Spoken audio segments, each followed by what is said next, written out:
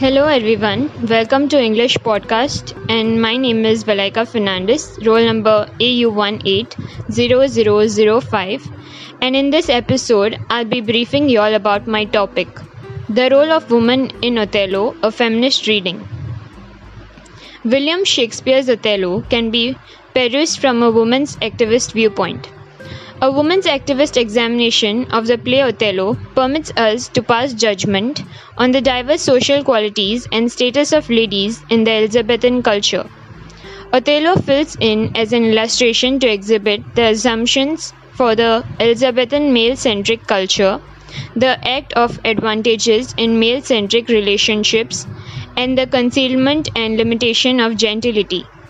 As indicated by Elizabethan or Shakespeare's general public based upon Renaissance convictions, ladies were implied distinctly to wed. As their single occupation, marriage held enormous duties of house, the board, and youngster raising. Also, ladies were required to be quiet, modest, and devoted to their spouses, fathers, siblings, and all men as a rule. Men-centric standard legitimized ladies' subjection as the characteristic request, since ladies were believed to be physiologically and mentally mediocre compared to men. As we go through Othello, we track down that the ladies' characters are introduced by this assumption for the Elizabethan society. There are just three ladies in Othello: Desdemona, Emilia, and Bianca.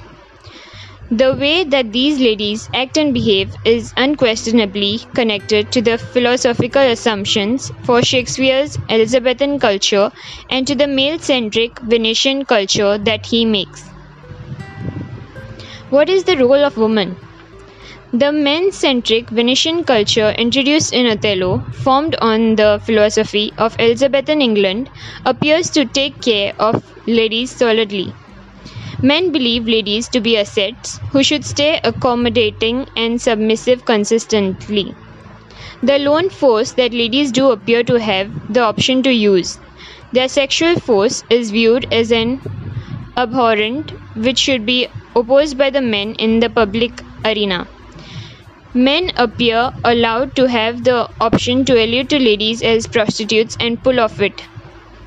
The language that Shakespeare provides for his female characters recommends that they have disguised society's assumptions for them and separated from, in snapshots of private discussion, act as men accepting this to be characteristic.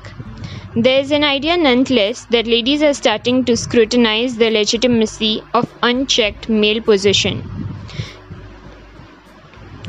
These notes have considered Emilia's apparently woman activist suppositions. However, it is Desdemona who is in discussion with Emilia, shows that the tide might be at long last turning.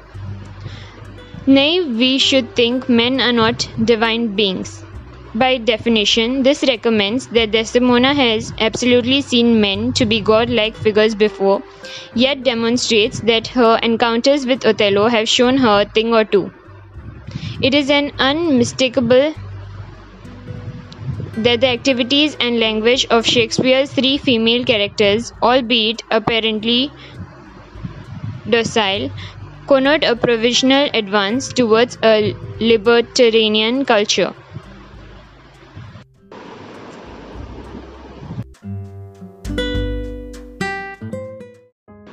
Hi everybody, welcome to English podcast. This is my second episode wherein we will explore a portion of the manners by which the female characters are introduced in the play with regards to the topic I've talked about in episode 1.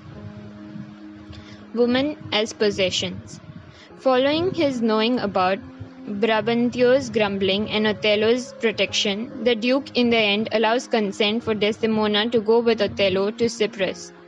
Othello addresses his ensign Iago, incidentally portraying him as a man of trustworthiness and trust, educating the Duke that to his movement I appoint my significant other. Desdemona is Othello's better half is treated as his ownership. He infers that she is aware to be protected and transported. This is, notwithstanding, in no way, shape or form curious to Othello. The main senator, wishing Othello well, finishes up by trusting that he will utilize Desdemona well. The word used appears to suggest the expression care for, yet in addition upholds the Venetian assumption for ladies that they are to bow to the wills of their spouses, who may use them as they wish. Besides, the capacity of ladies inside marriage is likewise outlined by Othello's cherishing words to Desdemona in Act 2. Come, my dear love, the by-maid, the organic products are to follow. Marriage is depicted as a demonstration of procurement. A lady is purchased by her significant other successfully, act of kindness, some help, and is relied upon to satisfy his sexual cravings as a trade-off for the advantage. Iago's craving for retribution on Othello is to a limited extent directed by his perspective on ladies as assets. He accepts that it is thought abroad that twixt my sheets has done my office, recommending that Othello has laid down with his better half, Emilia. It very well may be contended, notwithstanding, that Iago displays little love for his significant other, offending her out in the open and eventually executing her himself. It is basically the possibility that the healthy poor hath jumped into my seat, which makes him distraught, the prospect that Othello has utilized a belonging that has a place with him. Intensifying this hypothesis is the way that Iago alludes to his better half allegorically in these two occurrences. She is his office and his seat. She is typified and denied of her mankind. Also, in retribution for Othello's alleged demonstration, Iago wishes to be levelled with him, spouse for wife. By laying down with Desdemona, he accepts that they will then at that point be equivalent. The sensations of Desdemona and Emilia are totally ignored in his plotting. The ladies are only items to be utilized to additional his own longings. Despite the fact that Iago is a limit model, he is in any case illustrates through his reasoning the way that ladies in both Elizabethan and Venetian culture are seen as assets, auxiliary to the grand plans and wants of men. Woman as submissive. Some advanced women's activist pundits consider Desdemona to be an ugly encapsulation of the oppressed lady. Regardless of whether this is really the case, will be investigated later. At the very least, there is an enormous assemblage of proof to help this basic position. Desdemona herself announces that I am respectful, proceeding to comply with Othello's orders from the early glad period of their relationship through to the later phases of his desirous ravings. In any event, when he arranges Desdemona to go to her bed towards the finish of Act 4, she actually answers with a complaint, I will, my master.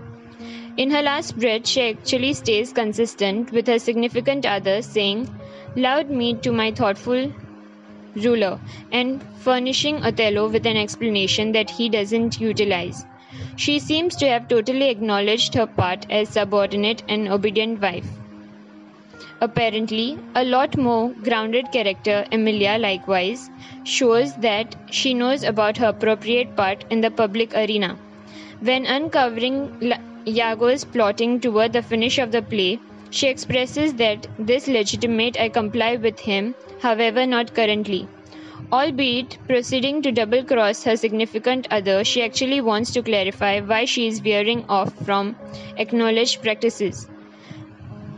Bianca communicates a comparable sentiment, consoling herself when Cassio scorns her by contending that I should be circumstanced.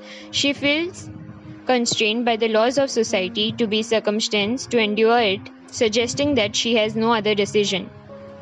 Society weighs vigorously on the shoulders of these ladies. They feel that they should uphold the men and concede to them regardless of whether the activities of the men are questionable. Brabantio's assessments of ladies seem to address Venetian ideology. Speaking of Desdemona before she blundered, He portrays her as perfection, of soul still and tranquil, and a lady never strong. By communicating these characteristics of ladies in the manly space of the Venetian Senate, Brabantio compounds and fosters the customary assumptions for ladies in a man-centric culture. In addition, when she weds Othello conflicting with his desires and along these lines, the ideal form of lady, he depicts her as a failing contrary to all principles of nature. Venetian culture presents its own social convictions as changeless laws of nature. It is normal for ladies to be female and to do as their spouses and fathers advise them. It is unnatural for them to do whatever else. This Venetian idea was additionally an Elizabethan and pre-Elizabethan conviction and was broadly perceived by Shakespeare's crowds. Today, women activists contend that it isn't normal for ladies to be ladylike. That set of experiences has attempted to disguise its social assumptions for ladies as a feature of the laws of nature. The ladies of Othello, notwithstanding, are pre-feminism and appear to just intensify the philosophical assumptions for what it is to be a lady through their own conduct. Women as temptresses. This isn't to say nonetheless that ladies in Othello don't show any indications of using power. Othello, when discussing his significant other, regularly appears to be busy with issue of the tissue. Wailing over the way that he didn't know prior of his significant other's alleged unfaithfulness, Othello contends that he would have been more joyful if the overall camp, pioneers and all, had tasted her sweet body, so I had not much. He seems by all accounts to be fixated on Desdemona's sexuality. On his approach to kill his better half, he expresses that, "Thy bed, desire-stained, will with desire's blood be spotted." The reiteration of the word desire, joined with the sexual relationship of Desdemona's bed and the fierce plosives and sibilants of this line, reflects and causes to notice Othello's distraction with exotic issue. This distraction is incompletely determined by the way that Desdemona uses such a lot of sexual control over him. Indeed, even Cassio alludes flippantly to Desdemona as our extraordinary captain, inferring that she is the lone individual fit for controlling and restraining Othello. Desdemona utilizes this when endeavoring to convince Othello to re-establish Cassio. She tells the last that my master will never rest until she has altered his perspective, a sign of the persistence of the lady. Endeavoring to adjust his perspective, Desdemona isn't scared to utilize her position and sexuality. Advise me, Othello, I wonder in my spirit, what you would ask me that I ought to deny, or on the other hand stand so murmuring on. In this occurrence, she alludes to her own unquestioning longing to satisfy Othello, inferring that he can't cherish her as she adores him in the event that he can deny her what she needs. Othello reacts with a strangely oxymoronic nickname, Brilliant Low Life, recommending that he knows that her control of him is genuinely painful, yet discovers it phenomenally convincing. Later in the play, in any case, Othello stops to track down Desdemona's sexual force so engaging. Addressing Iago about his arranged homicide of Desdemona, Othello is inflexible that he will not dissuade with her in case her body and excellence unprovide my brain once more. As far as Othello is concerned, assuming he is enticed into discussion and cooperation with his better half, her overwhelming sexuality will deflect him from the right and inescapable strategy. He believes her to be a sexual risk, a whore aim on utilizing her body to dazzle and mislead him. Male society, as well as developing ladies as peons, additionally bills their sexual charm as underhanded. Ladies as prostitutes, Othello's dread of Desdemona's sexuality ejects into hostile maltreatment on various events. He alludes to her as prostitute, a unpretentious prostitute, and a shrewdness prostitute, notwithstanding numerous references to her as a whore. Bianca is depicted by Iago as a housewife and whore, in spite of the fact that there is no proof to propose that she really is a whore. At the point when she uncovers his part in the awful occasions of Act 5, Iago vents his wrath upon Emilia, marking her a despicable prostitute. Scolding his significant other for being a bother in Act 2, Iago proceeds to intensify this generalization by recommending that all ladies are not as they show up. He appears to accept that all ladies are basically wild felines and housewives. Every one of the three ladies of the play are blamed for prostitution, an unseemly sexual direct, yet it creates the impression that none of them are blameworthy. As male society self-destructs in Cyprus, its constituent individuals seen to express their anger and outrage by marking the entirety of the female character's prostitute. At the end, when things turn out badly, it gives off an impression of being satisfactory for men to fault the ladies.